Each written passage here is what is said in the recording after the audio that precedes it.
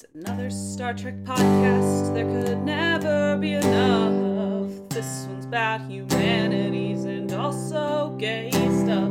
That's all you need to know. It's time to start the show. Engage, Mr. Data. Come on, let's go. Hello, everybody, and welcome to the Subspace channel dedicated to Lavender Alert, a humanities podcast about Star Trek. Broadcasting in the Alpha, Beta, Gamma quadrants, coming soon to the Delta quadrant. I am your first host. My name is Dylan Reed Miller. I got a master's degree in queer media studies, and I wrote primarily about unintentional gender queerness in Star Trek. And I have tons of thoughts about it in terms of its philosophical stuff, gender studies, and so this is going to be a passion project for me. I'm very excited to kind of explore these concepts with you guys and get everyone's feedback on them and facilitate this conversation. And I'm Kate. I'm the co-host. I am not an academic or particularly knowledgeable about Star Trek, but I do really care about this kind of discussion about talking about media and why it matters, how it matters, the way that we interact with it, particularly as that, pertains to LGBT things, particularly trans issues. I'm a trans woman, and, my lived experience is a huge part of how I know about these things, as well as listening to other people and trying to sort of understand how we all fit together and how we, work as a community. Yeah, and so this is our pilot episode, I guess. We're still feeling it out, but we're very excited. This first episode is going to be a response to an article, actually, that our friend Bella found on StarTrek.com. The article is titled, What Does Passing Look Like in the 24th Century? The article was written and published a little while ago, but it's still important, we think, to address it and to talk about it, because what they're discussing is very much a transition-focused view of being trans, and this idea of focusing on the appearance and on the looks and on how there's differences between men and women, and how those differences are these dramatic comedic changes, when in reality that's not really what passing should look like or does look like. That's not what being trans is. And the way that we engage with, quote, cis passing as a concept is something that we really need to discuss. Yeah, which I think is a real reductive. I should be clear, I am trans also, but I'm not a trans woman. I'm butch, non-binary sort of sphere. Yeah. Yeah, it's, Apocalypse Rising is about passing as a Klingon, and Pel isn't even trans. Oh, but which we're gonna get into. Klingons and the sort of the thing about passing is that obviously we used it in the context of gender and trans passing and passing as cis, but it doesn't just have that context of gender. There's also such thing as passing in terms of race and culture, and being white passing, and the discussion of Klingons and passing kind of fits more in that context and doesn't really relate to passing in terms of gender, which I think is something that we should mention. Yeah, I mean, it's not clear in the article whether or not they're using passing as a broader discussion, but the rest of it seems to focus on gender, so the Apocalypse Rising stuff is very confusing to me. So I think it's important to mention, just in terms of we don't really need to cover that because it's not relevant and they didn't need to mention it. So yeah, I don't think we're gonna cover that part of the article too much just because it's not really relevant. Yeah, no, we're much more interested in talking about Prophet and Lace and about Pel. Oh God, yes.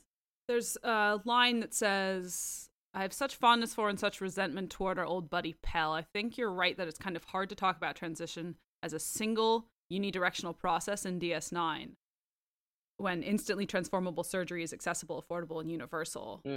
Maybe it's more correct to say that transition is unremarkable in that context. And I don't understand how Pel relates to that conversation at all, because Pel was not a trans man. If anything, Pel vibed like a butch lesbian living as a man for safety, a la So Butch Yeah, Blues. definitely. I mean, because Pell doesn't do any, the only, like, Pell wears the fake ears to pass as a male Ferengi in order to escape the, like, horribly sexist society that Ferengi have. But Yeah, so she can oh do yeah, she business. doesn't represent a like a trans men because she never genuinely expresses any kind of desire to identify as a man, or she never talks about it in a way that is something she wants. She lies about it. She's like Mulan in that sense of, like, she's doing this for a purpose, but she doesn't actually want to be a man. She doesn't identify as a man. She isn't a man. She's just, quote, passing like one in order to escape the horribly sexist society. But she's a, in canon, a heterosexual woman, and she doesn't. Yeah. That's who she is. That is very clearly her identity. Yeah, and that's kind of the result, I think, of treating trans experiences as the experience of passing. Like, it just totally removes all the nuance of identity into what do you look like to me? Oh, absolutely, yeah. The idea that because they look like a guy, that means that they are a trans guy. That isn't accurate. Yeah, yeah. So Pell doesn't really represent this, and Apocalypse Rising represents a different kind of passing that we're not really qualified to talk about, I don't think, and I'm not really interested in having a conversation about here. So we're going to narrow the conversation, and we're going to talk about the episode Profit and Lace, because in the article, they seem to really like it. And I think we have a very different opinion on that. Yeah, I would say so. I mean, I think that they definitely critically enjoy it. I think it's kind of mentioned that they don't fully like it, but they do like it still, and that's something that I can't quite relate to as a person who has seen that episode. Yeah. So we're gonna run through the episode, and we're gonna talk about why it shouldn't be held up as even, like, for the time, like, even then it's not worth trying to recuperate this episode as a trans narrative. Absolutely. I don't think that, because it will just do more. No, there isn't really anything there worth reclaiming. No. Yeah, like, right off the bat, the very first scene of the episode is Quark harassing his employee and trying to get her to do sexual favors for him. Yeah. Which, like, going into it, that's never a good place to start if we're trying to recuperate a trans narrative. Like, that's not... Yeah. That plays into a lot of harmful stereotypes about the reasons that women transition. Mm-hmm. Yeah, the idea of the accessibility to women, and it's bad look. Very bad look. But it's also, it plays into what I think we'll talk about later is sort of the punishment narrative of it.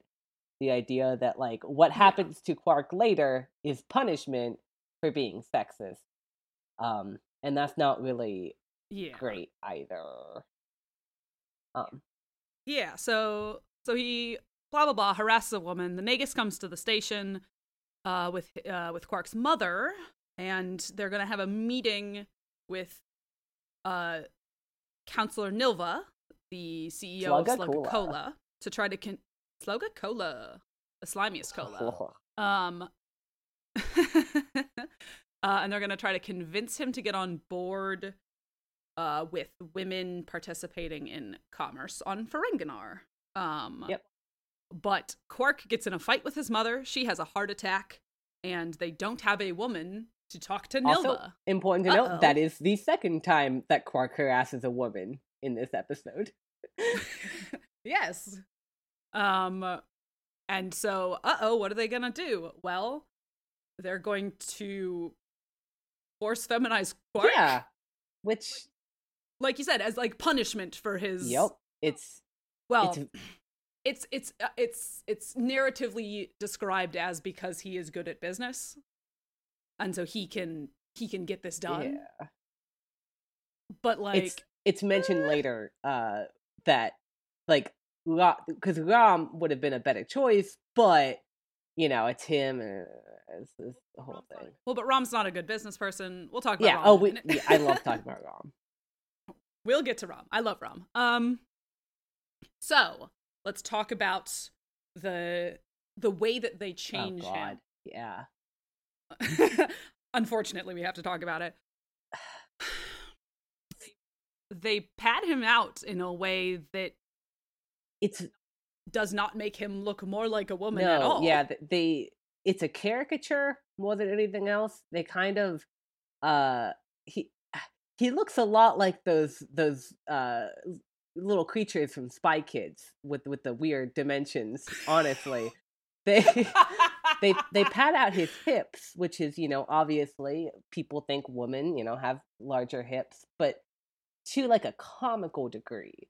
Like, yeah, and the big shoulders exactly. Too. Like that's not what Armin Shimmerman looks like. That's an important thing to note. It's a huge thing to note, is that they pad out his shoulders. They make him look more masculine. Because the sort of joke there, the comedic, the irony is that the audience, he doesn't pass to the audience. He passes in canon, but not to us. And that's what's supposed to make it funny. And that's what makes it funny when he gets hit on. And so. Yeah. In the same way that the joke with Pell was, oh, ha, Quark thinks a gay is hitting on him.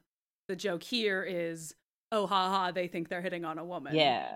But we know it's not a woman. Yeah, exactly. The irony there is. Yeah, but like way worse because all Pell had was the ears. Oh yeah, and it's worth noting that for Pell, when she quote passed as a man, all that she needed was a pair of fake ears, and that was fine, and no one really questioned it. But for Quark, there had to be a whole thing with coaching him, but also with surgeries, with changing his voice, hormones, as well as the ears. So there's this double standard there that in fiction doesn't really make all that much sense, but they did it because that's what makes a joke. And that is kind of how it is in real life too. The standards for transmasculine people versus transfeminine, there's a lot more on transfeminine people to go through all of the steps and the procedures, whatever, before we quote pass. In a way that is very unbalanced. Not that it's good either way. Sure, yeah. Anyways, I'm going to carry it away here, but yeah, no, we get it. Yeah, no, and it's almost like the capacity for the Nagus and for Nilva to sexualize him is like a part of him passing. Absolutely. Like that's what's shown as his like he's passing because they're hitting on him, because he's being sexualized. Yes. I think which I think is very dangerous. Oh God, yeah. I think you mentioned something about like tweeting out some pictures, some screenshots of comparisons of like Quark in the shoulder pads and hip pads as opposed to like Moogie, Oh yeah, sure. You can follow us on Twitter at Lavender Alert, and I'll put up some footnotes, I suppose. Yeah, you should obviously follow anyways. But there you go. There's a reason. Please follow us. Yes, I've now created a reason for people to flock there. So you're welcome. That's a little. Yeah. Thanks, babe. You're a master of the plug, of the social media plug. Plug master. Also, if it wasn't clear, we are dating.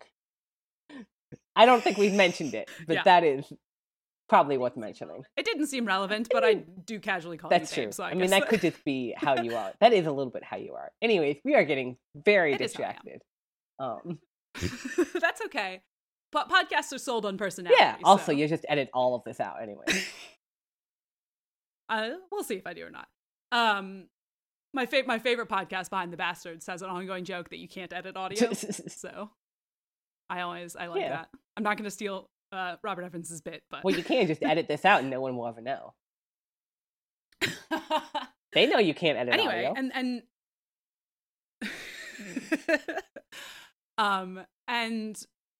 And this exaggerated masculinity goes even so far as his woman name, I guess. Yeah. Oh God. Yeah. They name him Lumpa? Like, yeah, which it isn't.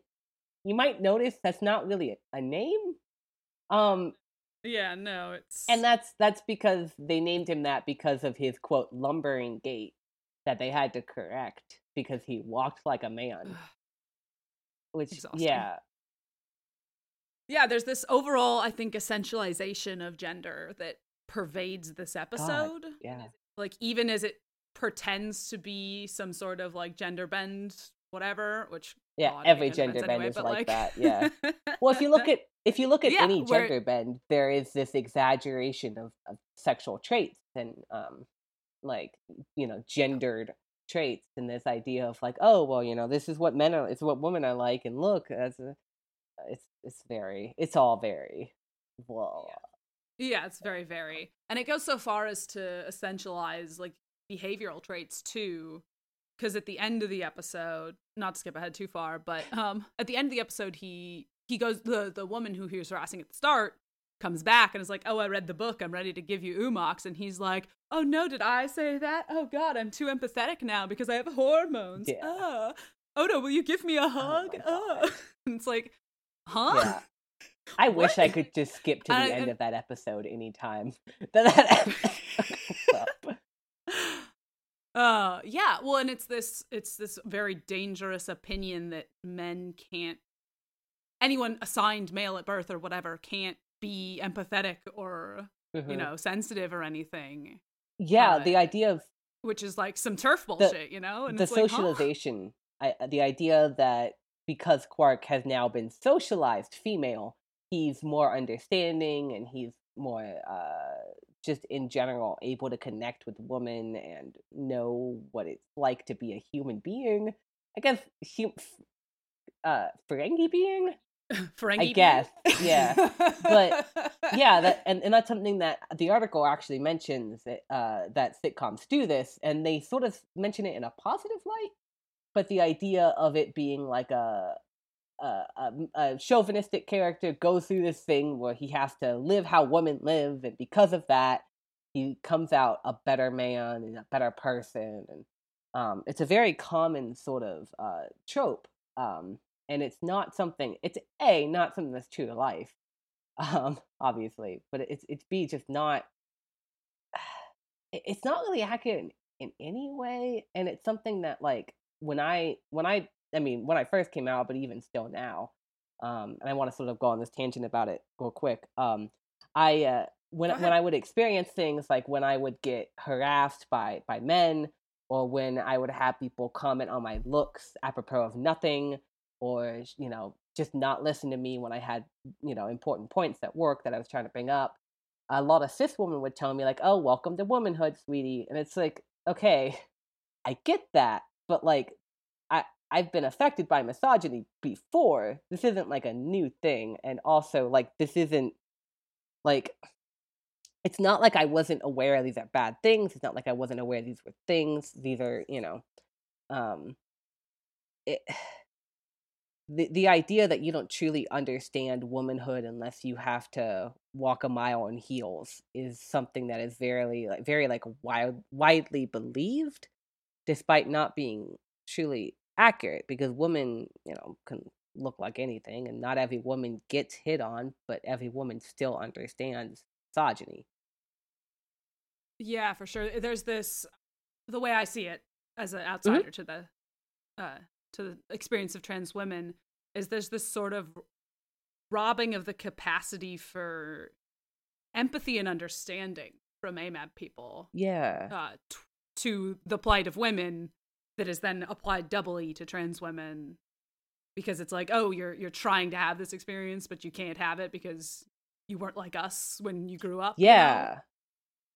Which is obviously all patently untrue, because trans women are socialized as trans women. Yeah. Which is a fun category no one tells you about that exists.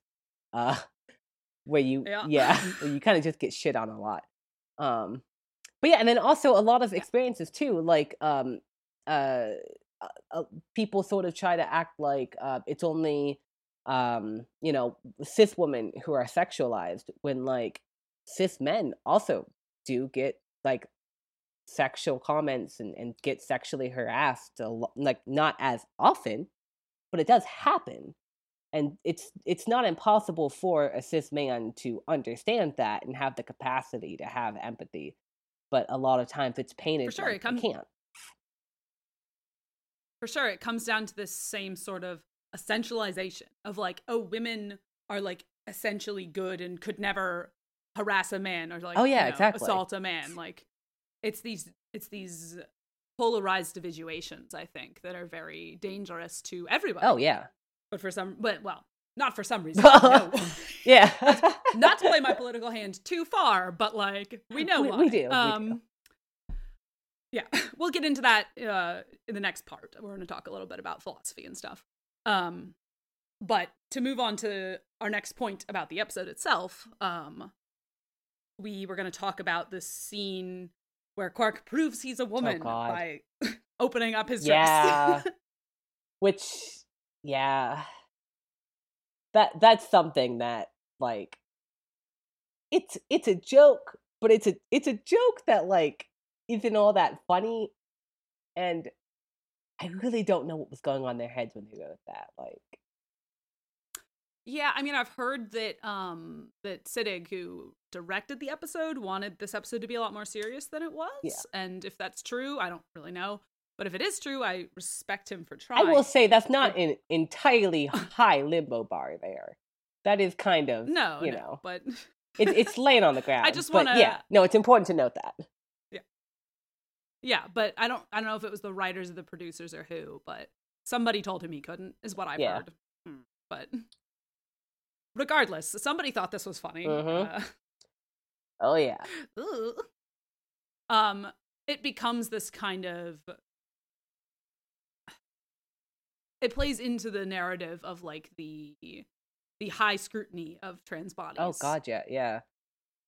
Especially in the framework of passing, like if your body varies too much from the image of what your gender is supposed to be, then you get clocked and you get harassed or whatever, regardless of your actual, like, assigned gender. Which is about half of what passing is about, is because, half of it is dysphoria, both like social and physical and for yourself, and half of it is so that you don't get harassed walking down the street, and you don't get misgendered constantly. And so this, like, the idea that, in order to pass, like, that's what you do, you show you're a woman, it's... Yeah. Which I think plays back into, like, the sexualization of trans women as a category. Yeah. Very much so. Yeah.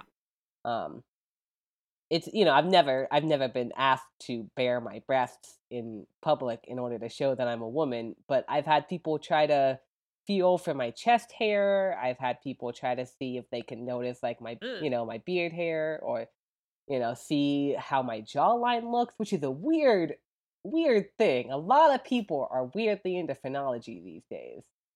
And, like, can we not? Anyways. But, like, yeah, this idea of, like, oh, how wide are your shoulders? How wide are your hips? What size are your feet? That's another sort of common trope there. But these ideas of, like, these are ways that you can clock someone, and so these are things that we have to cover up. We have to put makeup on these spots. We have to wear clothes that conceal these areas, these things, and try to pass.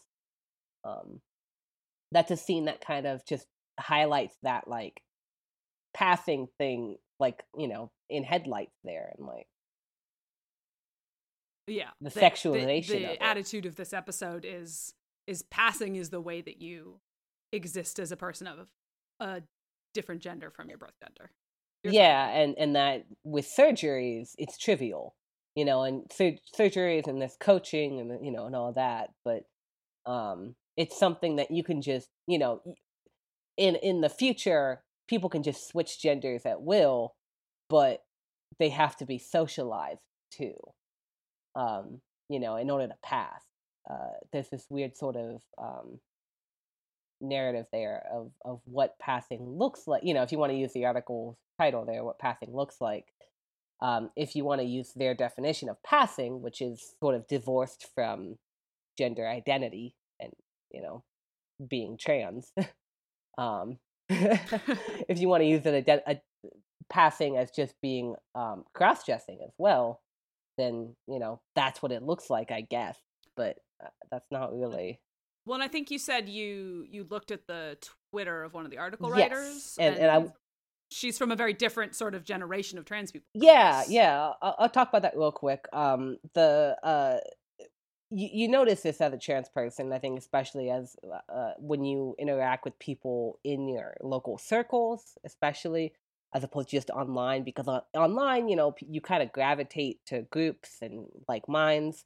But when you meet up with other trans people and like in person, you notice it's very stratified with this sort of divide, this generational divide. But it's not just by age. That's one of obviously the biggest ones, but one of the sort of biggest reasons for that is because this here is absolutely shitty representation, but for a lot of people, it was the best they got.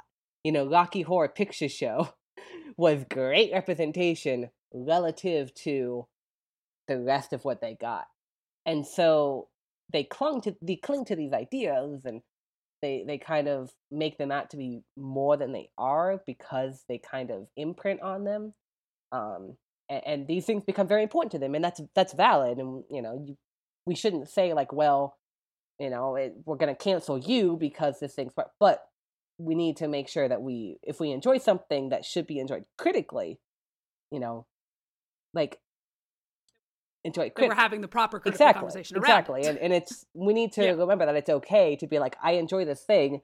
This thing is objectively kind of shitty, and that's how I feel about Star Trek Enterprise. There you go. Well, the only good thing about it is the big blue man, and and his quantum leaping husband.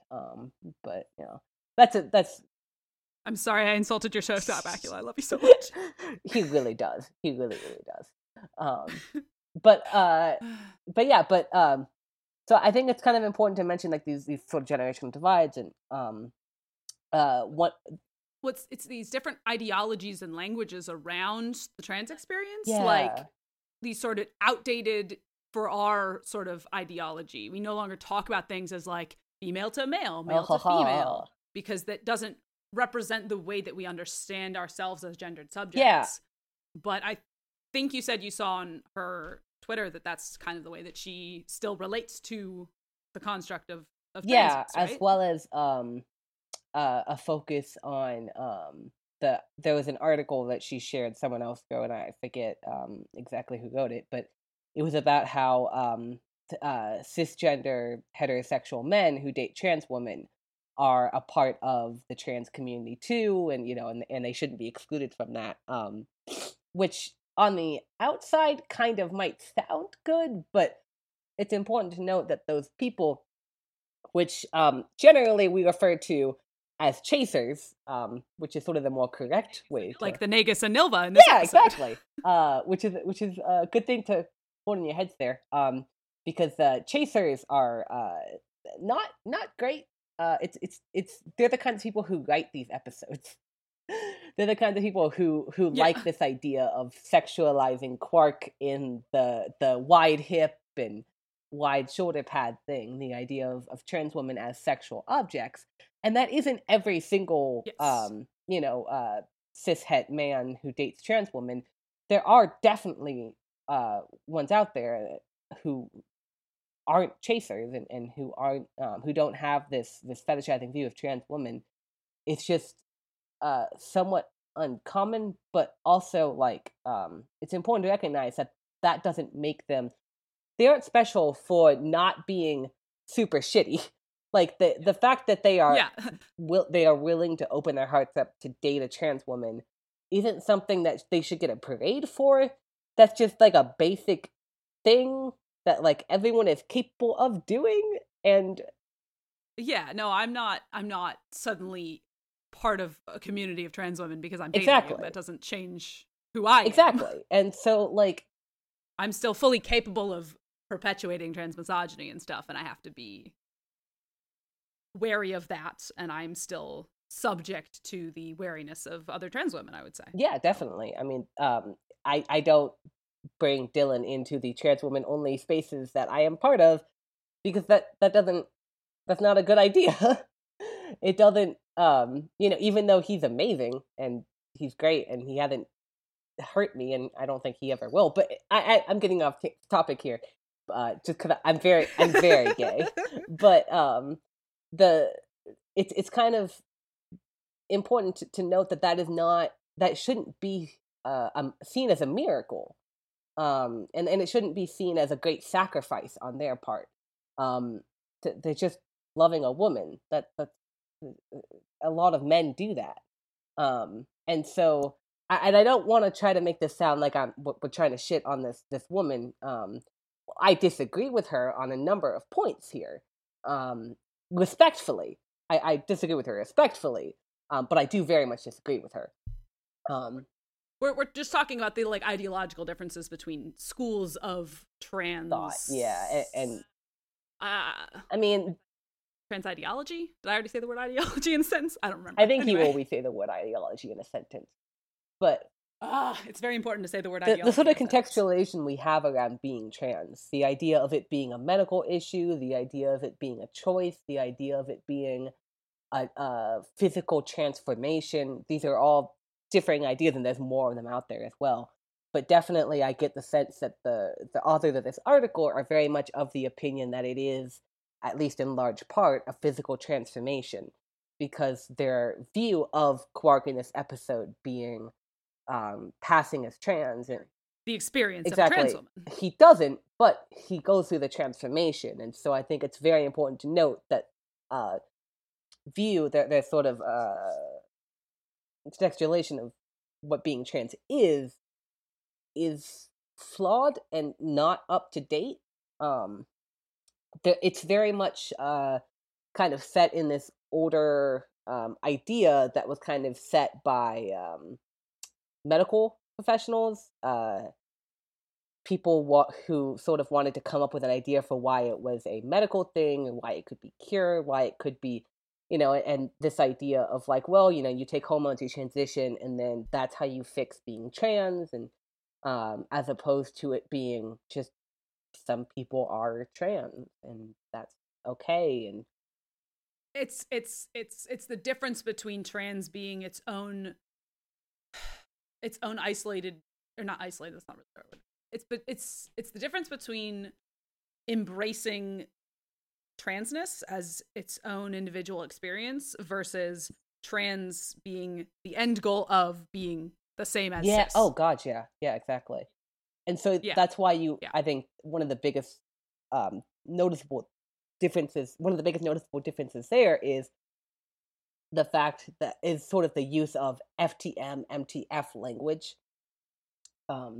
That's very focused on the transition focused view of it, the idea of becoming as cis as possible. Should we talk briefly about Ferengi gender politics as a broader sort of topic? Ooh. Yeah. Because that's a fun topic to bring up, yeah. Yeah, well, I think that thematically, what the Ferengi are supposedly representing is humanity's past. I think it's brought up in one episode, I don't remember which one, where Sisko and Quark are talking, and Quark's like, you were worse than us. Like, we're doing all this for money. You just did it. You just had wars for fun, And so there's supposed to be this sort of like, what were people like back in our present, their past. As if we didn't have all those wars for money. Well, yeah, but we were just less honest about it. But yeah, that's true. Yes. But I think that's part of how they constructed the Ferengi's gender politics, is because they were looking at the present and going, let's exaggerate this and then criticize it. Yeah. Women can't wear clothes, they can't leave the house, they can't make money. the problem comes in where their liberation is being able to participate in capitalism to the same degree that more female CEOs, girl power, more female CEOs, and I feel bad acting like that's just a negative because I don't know whether or not it's supposed to be satirical. I mean, I get the being able to own property and being able to not depend on men for survival is something that like is necessary, at least when you live in a capitalist hellscape like they do, and I don't know, like we do. But like, yeah, the whole female CEOs thing is something that is like, I mean, I'm just super unclear as to whether or not they're saying that is a uncomplicated good thing, because I think they're also very much making fun, at least the Deep Space Nine Ferengi. We're not going to talk about the next gen Ferengi because they were probably supposed to be an anti-Semitic stereotype. I'm not 100% sure, obviously, but that's always how it vibed to me. But in Deep Space Nine, they made them very interesting. So I like to talk about them there. Because they're supposed to be this sort of exaggerated critique of capitalism, I feel like, I don't know for sure, obviously, what the intent of writers were when they wrote them, but I can't know whether or not they're playing into liberal feminist stuff about more female CEOs, or whether or not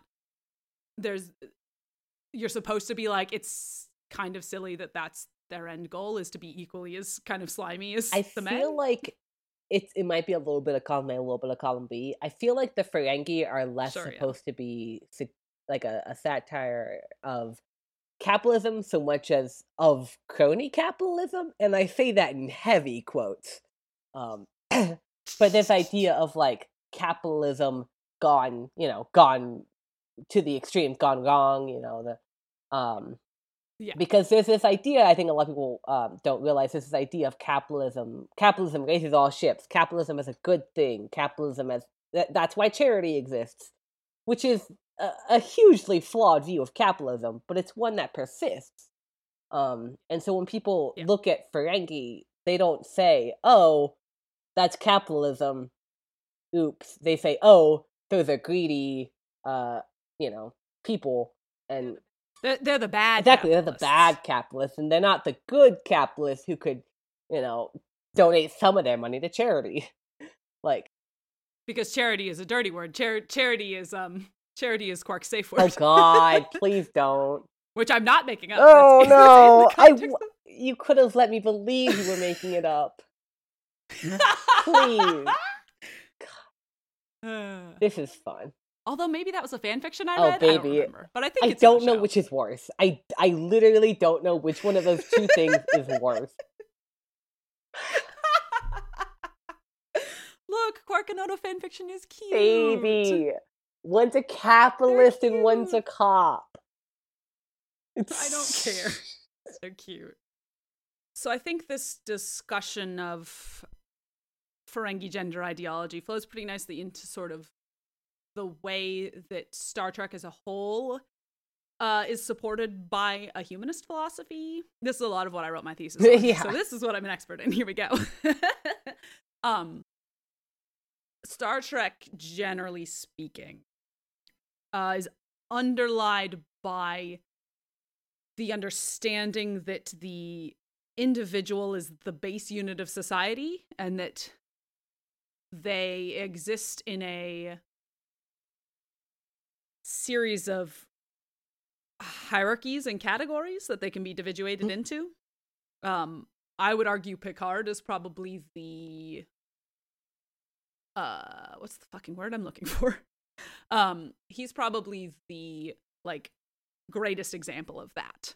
He is this great diplomat. He's out there, and it's the power of his will and his speeches and his brilliance that they get things done and they change things. Okay, nerd. Well, maybe so.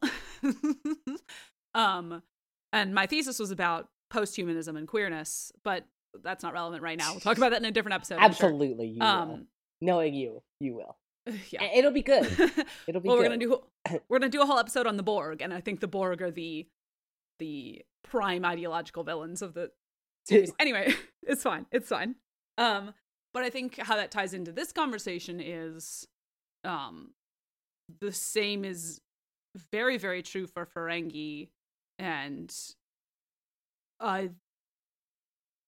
because biology is like essentialized in this way by the episode,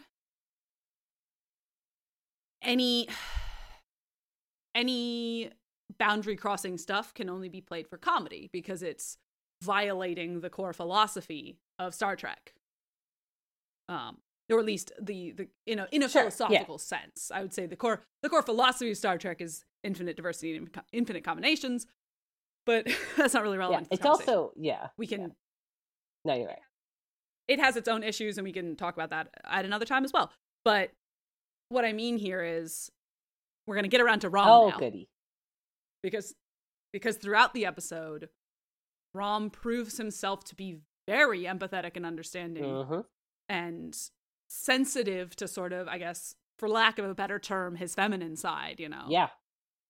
He is not a masculine man. He feels no shame as to being different and sort of violating these understandings of what men should be like. Everyone else... And every time he does it, it's played as a laugh. He feels no shame, but everyone around him does for him. He starts doing the coaching of Quark on how you should like walk and talk and whatever, and he does a little like sit, and everyone like kind of looks at him funny, and it's like, huh? Yeah. And it's because there's this very enforced gender conformity, even as you're trying to play with the concept of gender in some way. Yeah, but you can. It has to be for laughs. It does. But I mean, you notice that like it's fine for women to do more masculine things. Not always, obviously. Sometimes it's not right at all. But you know, like the woman, you know, I mean, Kira's a badass and she does some really cool things. But I mean, for one thing, Garak being a tailor is something that's kind of just a little jokey thing, and you know, that's a minor thing, but you know, and when Rom is feminine, that's looked down on, and the same for pretty much any other character. The idea of men being feminine, you know, is something that's not okay. Yeah, because for humanist philosophy to be the dominant understanding of human, and I guess in this case Ferengi and alien interactions, everybody has to be completely isolated, individuated into hierarchical categories. And so any sort of boundary crossing identity or behavior becomes a threat to the capacity of society to isolate people from each other. Also, we're playing our hand we're playing our hand very, very out there throughout this episode. True. Also, I feel weird just outright defining my politics on here, it's easily locatable. You can also just say human. Ferengi, we made up Ferengi. Ferengi are fake. You can say human, baby. You don't have to worry about upsetting the Ferengi in the audience. You can just say human. They're all actors under the makeup. No, but I just. Well, and I'm joking. No, but I think it's relevant to talk about the particular species that do fall under these sort of philosophies, because I'd say the Borg again, which we'll get to in a different episode, and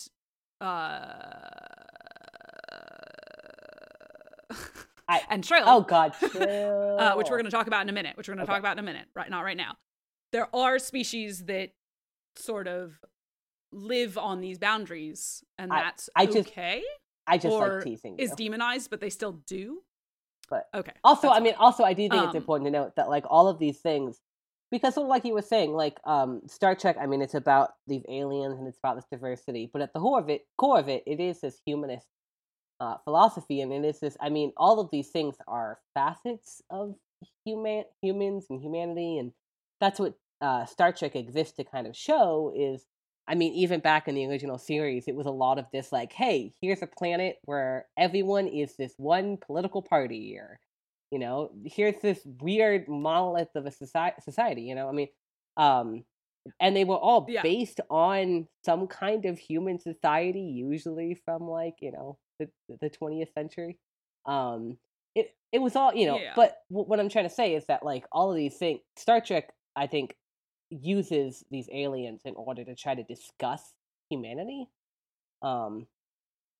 And so yeah. like, obviously I was just teasing you, but I did also want to say that like, for all the talk they make of Ferengi, being different than humans, the misogyny that the Ferengi have, and I think you talked about this earlier. I mean, it is very much supposed to sort of represent human misogyny, and the fact that they don't really address that so much as make fun of it, doesn't. They could have done a lot more with that, and I think Siddig probably wanted to. Yeah, for sure. And humanity too is made into this sort of monolith by most of the Star Trek properties. In particular, I would say in particular, I would say Next Gen has this sort of overwhelmingly imperialist concept of Earth is a utopia now because we're all on the same page, and that page is white Western culture. Yeah. That's what we all are now. You look at Geordi and he has no sort of background culturally. Yeah. Like he's black, but what kind? Like where does he come from? What sort of story?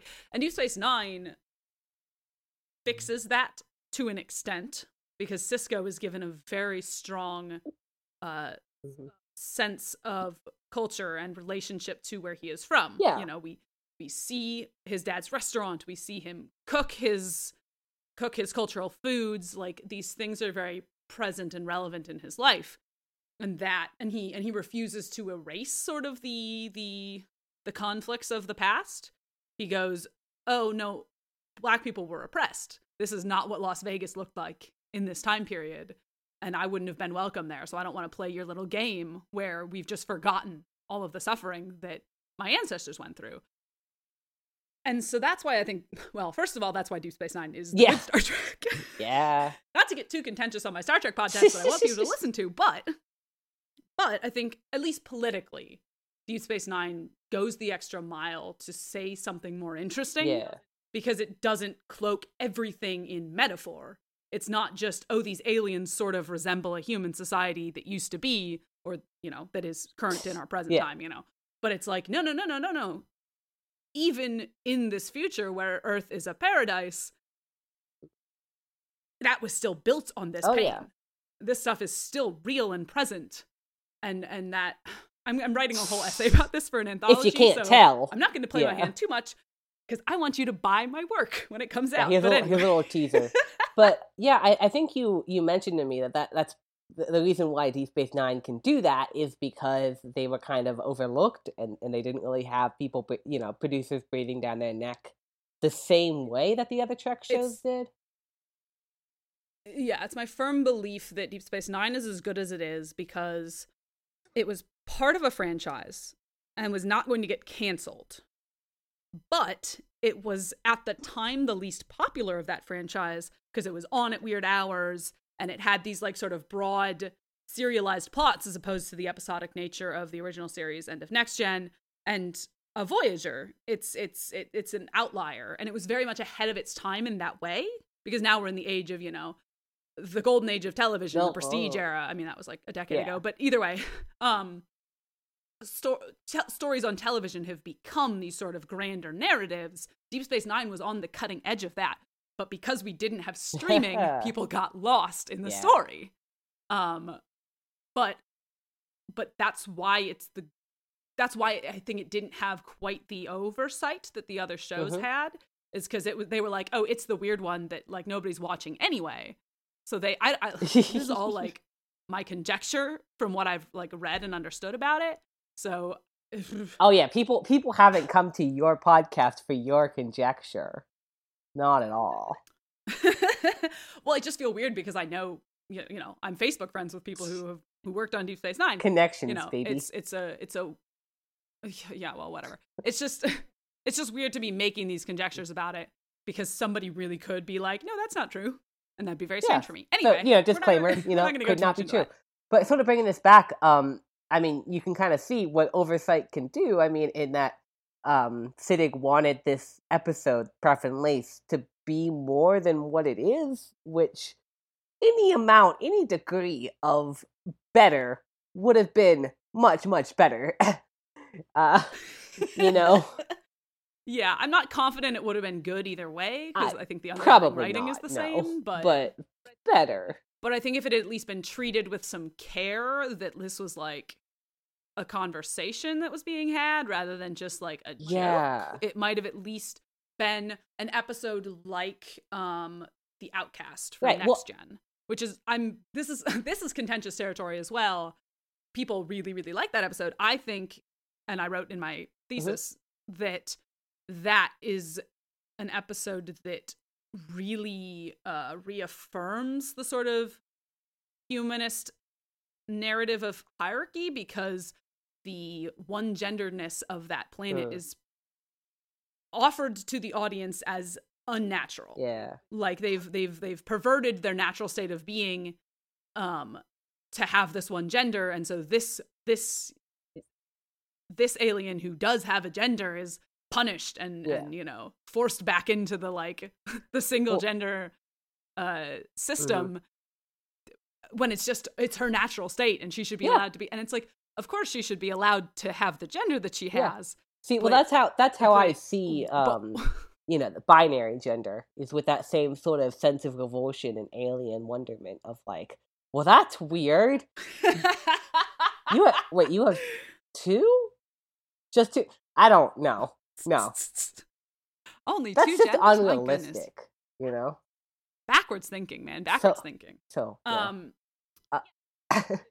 it's this sort of reaffirmation that the correct state of being is to have a binary. And if you have anything else, it's like wrong and unnatural and you should go back to the right way to be.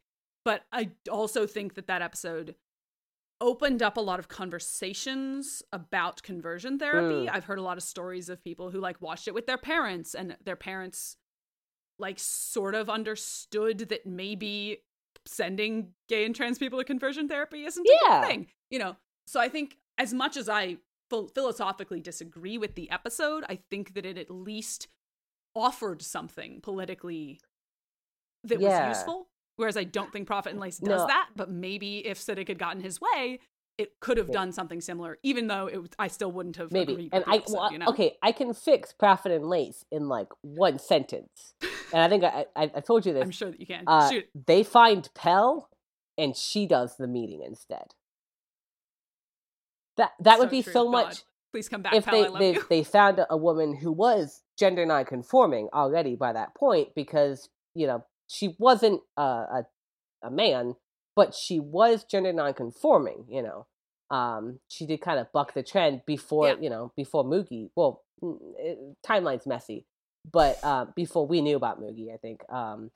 But she... I don't know. What order were this episodes in? Keep going. I'm going to Google it. But Pale is someone who we've met, we've established.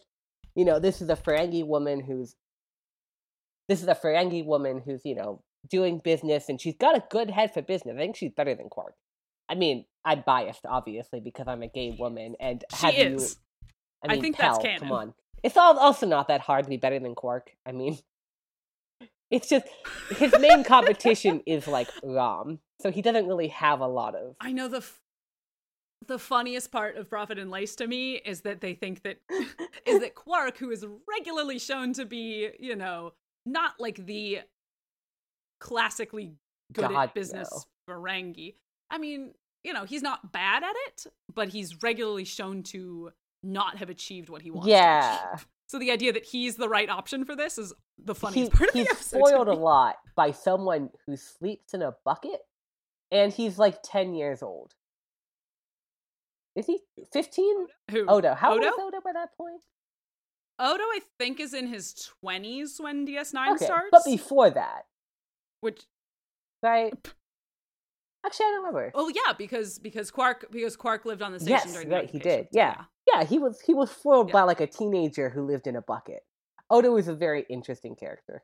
And I love that he lives in a bucket. If I could sleep in a bucket, I would. And you know me well enough to know I'm not lying about that.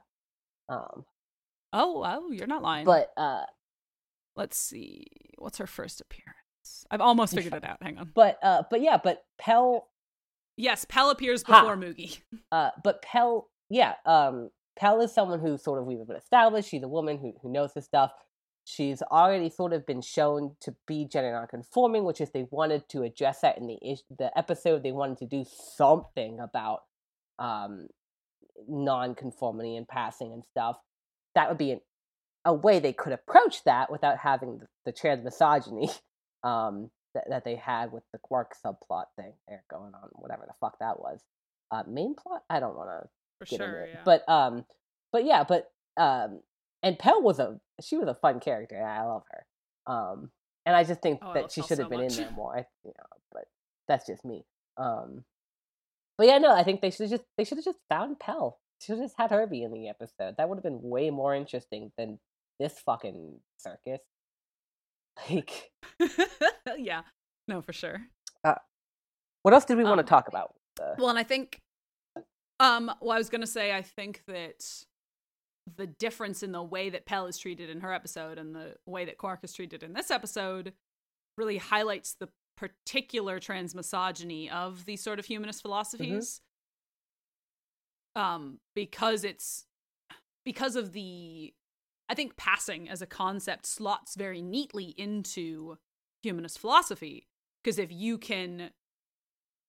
as an individual can still fit yourself well into the hierarchy because you pass and are the equivalent of cis because you have transitioned in a way that is sufficient to the, the powers that be. Yeah. That's not really a threat. Yeah. It doesn't violate those boundaries in a way that, I mean, obviously passing trans women are still subject to trans misogyny. That's not what I'm trying to say, but like, if your end goal is to be cis, there's not the same aspect of challenging the necessity of being the equivalent of cis. If any of those words made sense, I hope they did. Sort of idea of sort of a non-threatening trans woman, because this idea of like, oh, well, we're not one of those freaks. We're normal, just like you. We just want to be normal. I'm just a woman, a heterosexual woman. The Blair Whites, exactly, like Blair White. Or like, honestly, like Natalie Wynn. This idea of the woo. Now we're getting contentious. I don't want to get too contentious. It's fine. But this idea of a non-threatening trans woman, a lot of times some trans women do sort of fit into that role out of safety, and I don't want to slight anyone for that, because as a trans woman, I definitely get that.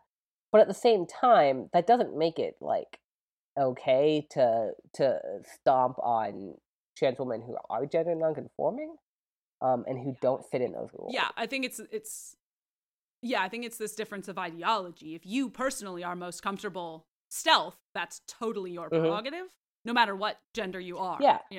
If that's how you're comfortable, then you live your life that way. The problem comes in when you're like, every trans person's goal should be to be like me, where you don't actually violate any sort of essentialized understandings of what gender looks like. Like I've had like, when I came out and like was first sort of meeting with other trans women, in person and stuff, and I'm a lesbian, and I'd mentioned it, and a lot of them who were trans women and like I figured would get it were asking me like, well, why didn't you just stay a man? Like, if you're into women, why not? And it's like, that's such a silly question, and especially for a trans woman to be asking me, because you would think they would understand that it's more than just the sort of material things. It's more than just like,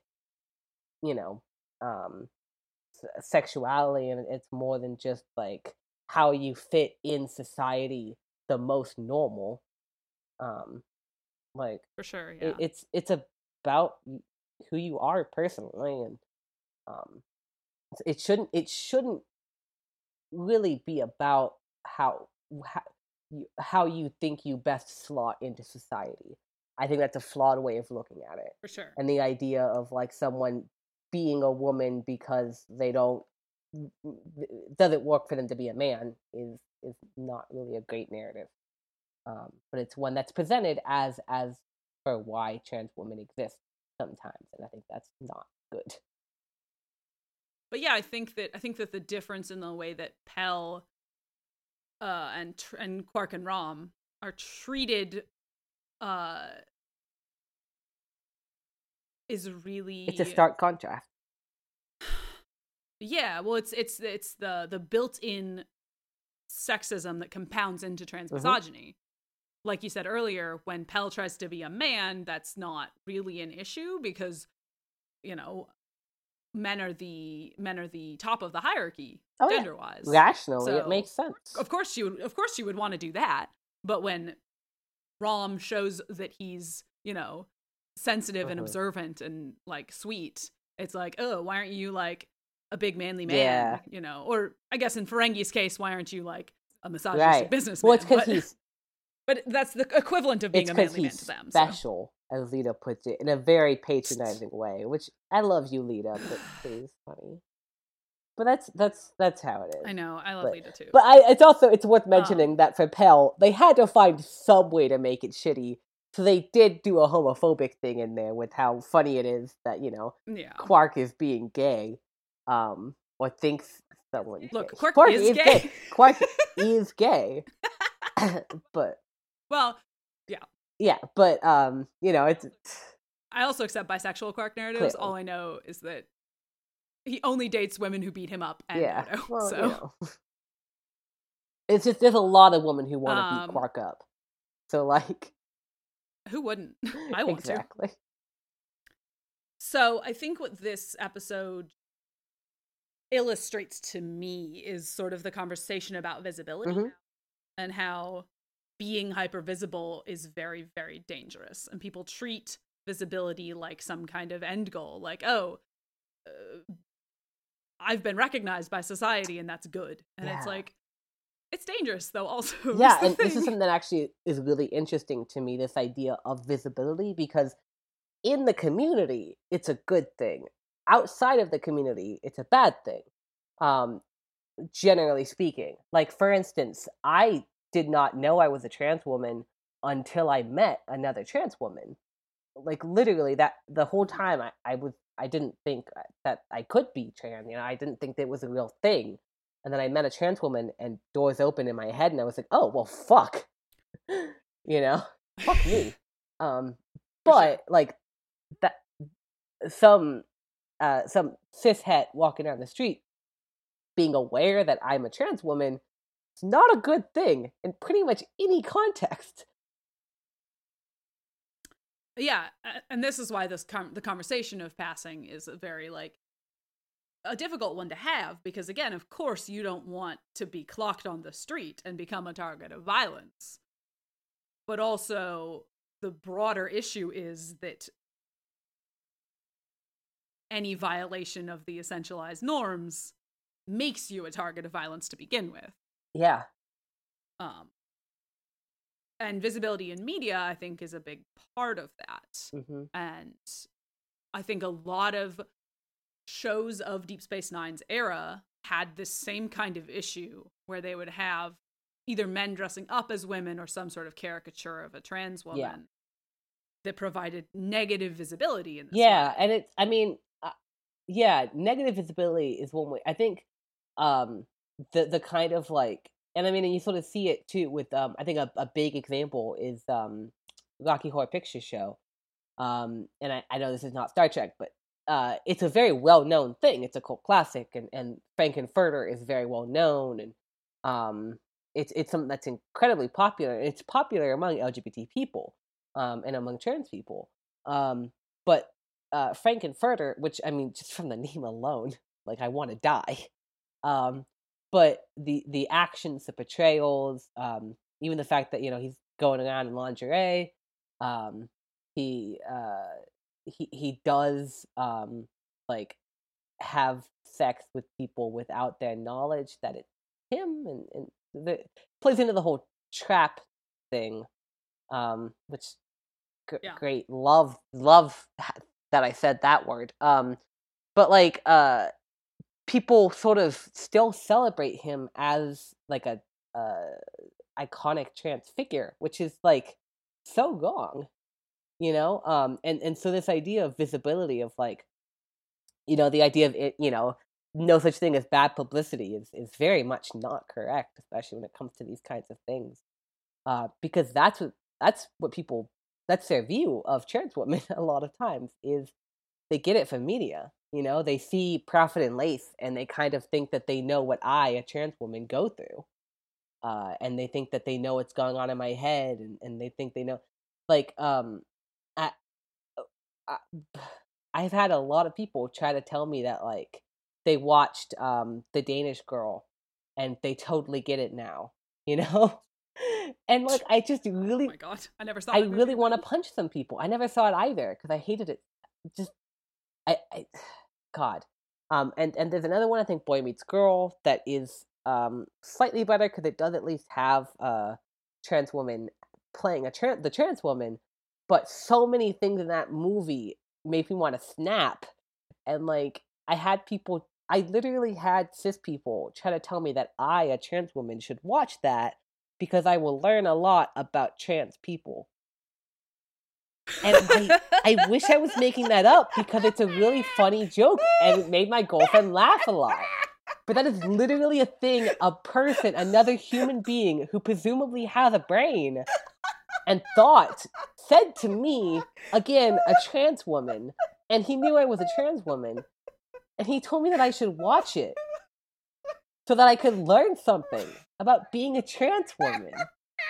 This is just so silly.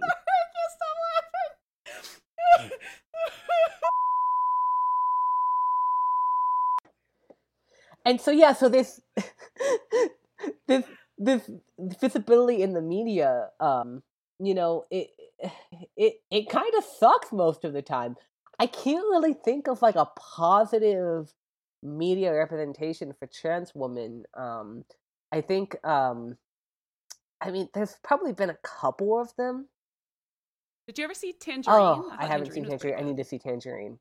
I know Tangerine was good. I haven't seen it, but I know that was good. And Pose, obviously. Yes. Pose is good. Pose is pretty good. I cried watching Pose. I need to watch. I can't. Billy Porter. I love you, Billy Porter. I can't watch Pose without crying, so I need to watch it with people so I can cry into someone's shoulder. I'm literally not joking. It makes me so emotional. I believe you. So yeah, so there are good, but those are trans people, trans women particularly. I mean, in those roles and I think with a voice in how it's written, and that matters, and that's why those are good representation. But those are also those are more recent or lesser known, and so or both. So for a lot of people, Profit and Lace and Rocky Horror Picture Show are their main views into the trans community, and like, yeah, it's just, you know, that's not good, and we need to talk about this. And this is why I wanted to talk about this, is because we have to talk about this. We have to combat those views and those misconceptions about what it means to be trans or what it means to be a trans woman, because, I mean, it has a real impact. I mean, media doesn't exist in a vacuum. Yeah, and I think there's two real ways to have the conversation in a positive sort of way. There's media that is made for the explicit intent of being positive content around trans people. Yeah. You know? There's Pose. Pose is a great show. Highly recommend it. And then I think there's also, I believe very strongly in the capacity to gain unintended meaning from media. I am fully on board for Death of the Author most of the time. I think it's a complicated concept. I would say in this this episode of Profit and Lace, I am very much down for Death of the Author. Yeah, but what I wanted to talk about was the Daxes. Yes. Moving on to positive representation of trans people. Accidental positive representation of accidental trans people is one of the most common ones out there.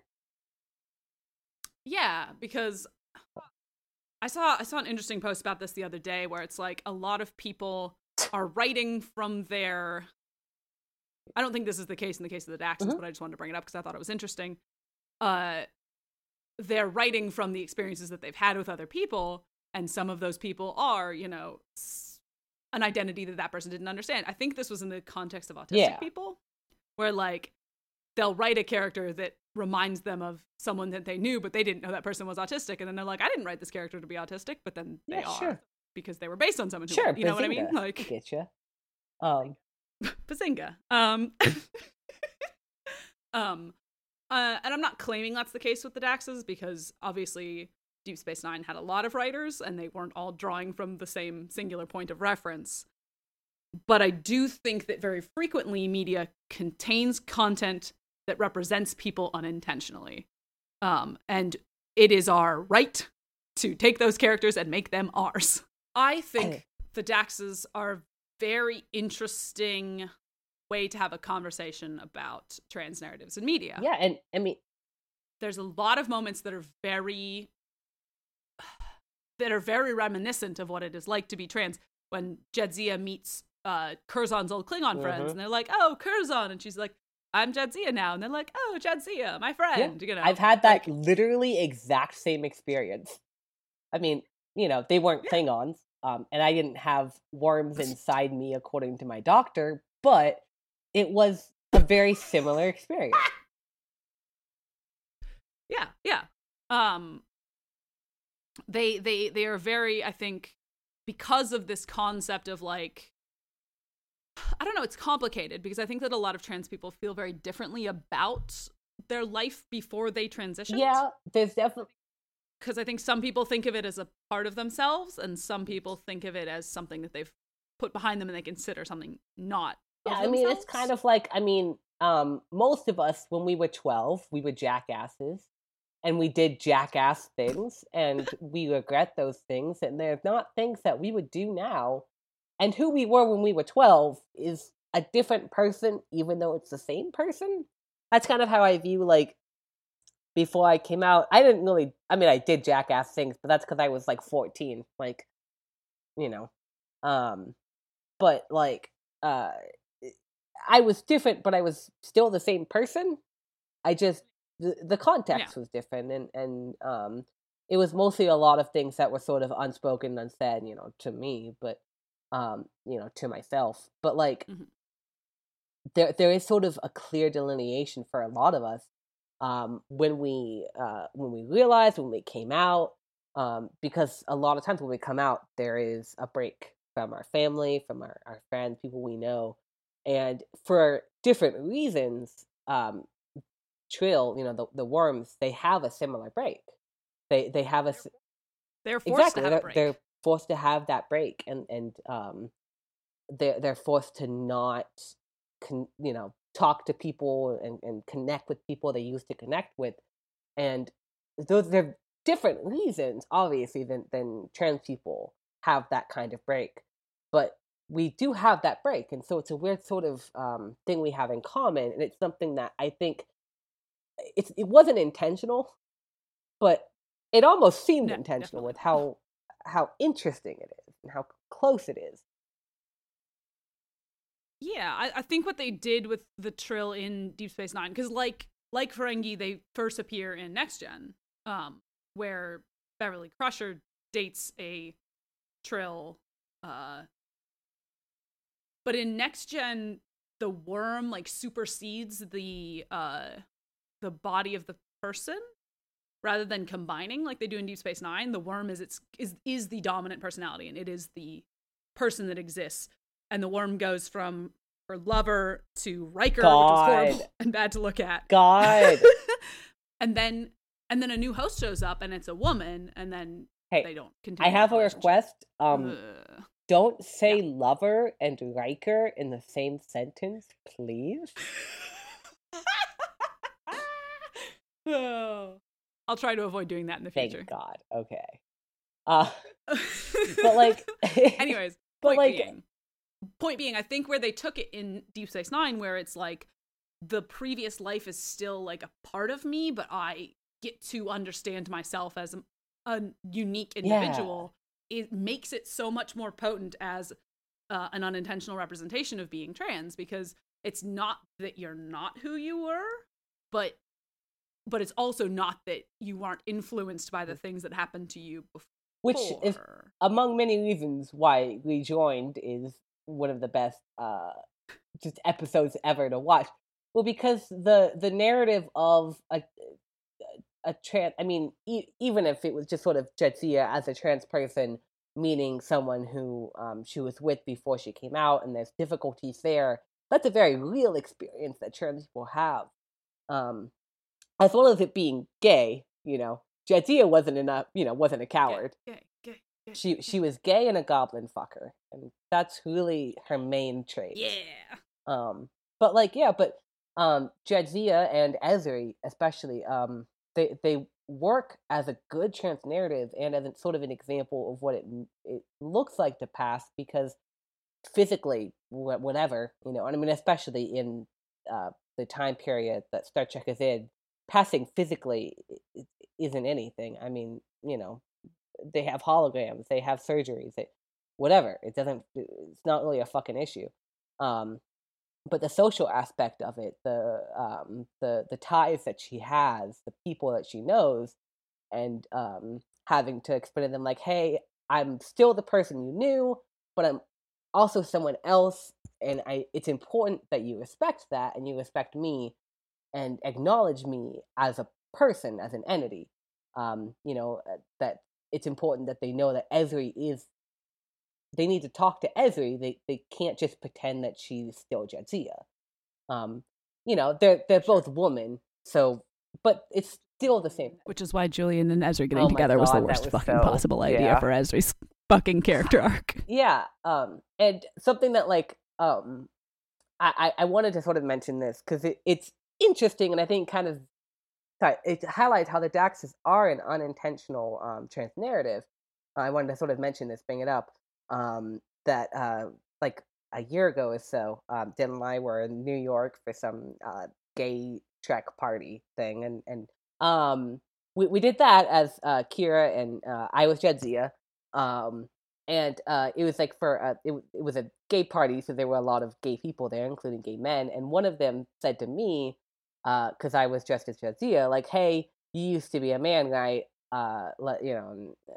Comment.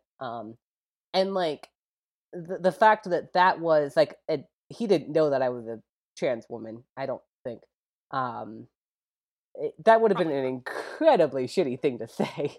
Already, it was pretty bad, but I don't think he meant it that way. But the fact that is something that was still sort of because he recognized that I was Jadzia Dax, he made a trans misogynistic comment towards me. It kind of highlights how like unintentionally, I think she is a trans narrative, and you still have that negative sort of thing and negative visibility.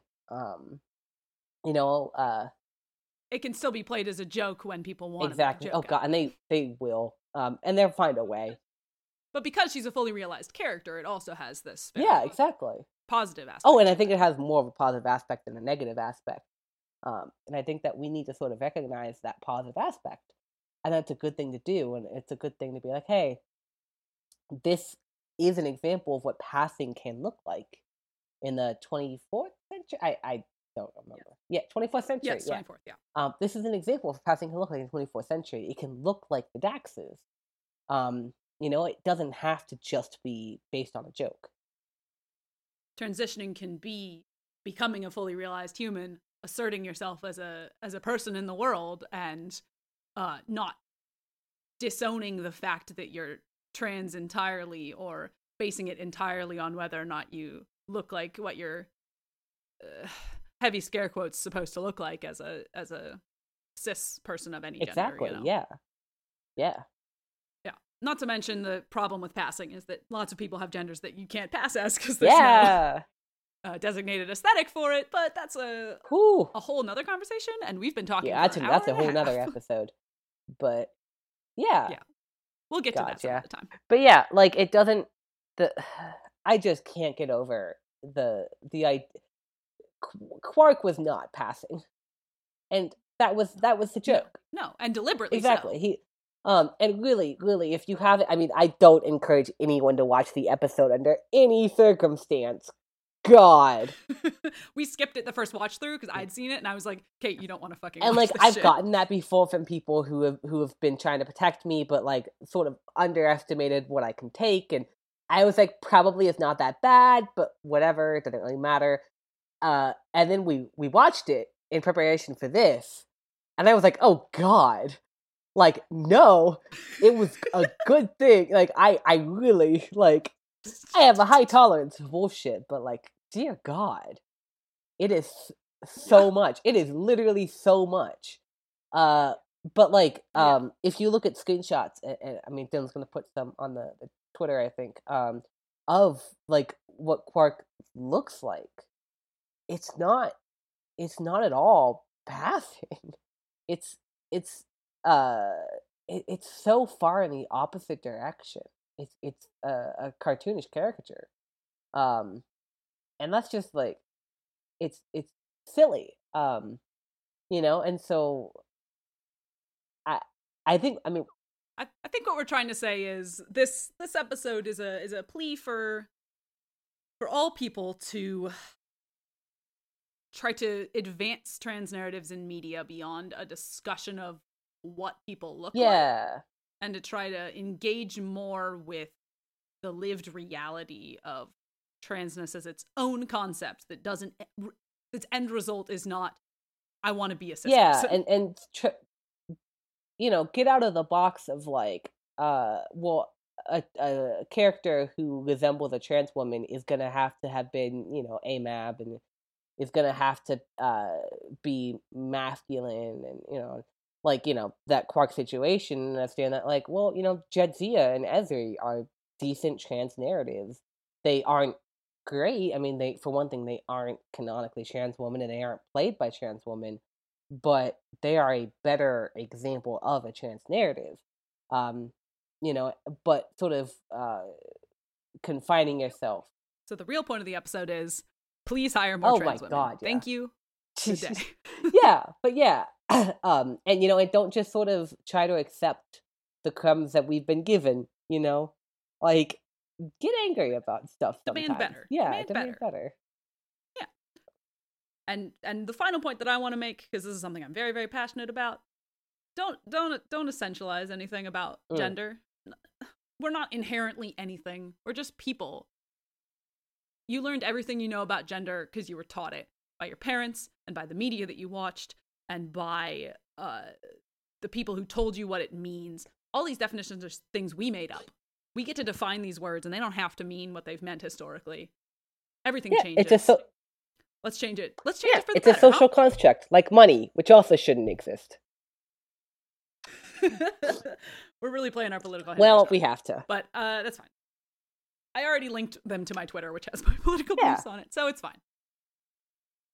So yeah, thank you for listening to this sort of pilot episode of Lavender Alert. We were very glad to have you. We hope that you learned something. We welcome any conversation you want to have about this, because we're just two people with our opinions. We would prefer that you're trans if you're going to criticize what we said, but if you've got questions, we will definitely field your questions, all that good stuff. Yeah, and if you have questions about trans misogyny, I can try to answer those, but if you are not a trans woman, please don't try to correct me about trans misogyny, because I can guarantee you I know more than you do about that. Oh yeah, so you can ask us those questions. We are on Twitter and Instagram at Lavender Alert, and on Tumblr, I think, as well. We're on Facebook, I think facebook.com/Lavender Alert Pod. You can find me on Twitter at MXDYLANREID. You want to plug yourself anywhere, babe? God, no. I have a Twitter. Okay. I just don't use it ever, so I don't see a point in plugging it. So if you've got questions for Kate, we will just field them on I am on account. Tumblr, Punky Poodle, PUNKYPOODLE. I think that's how you spell it. So we look forward to seeing you again, where we will talk about, I don't know what. We haven't decided yet.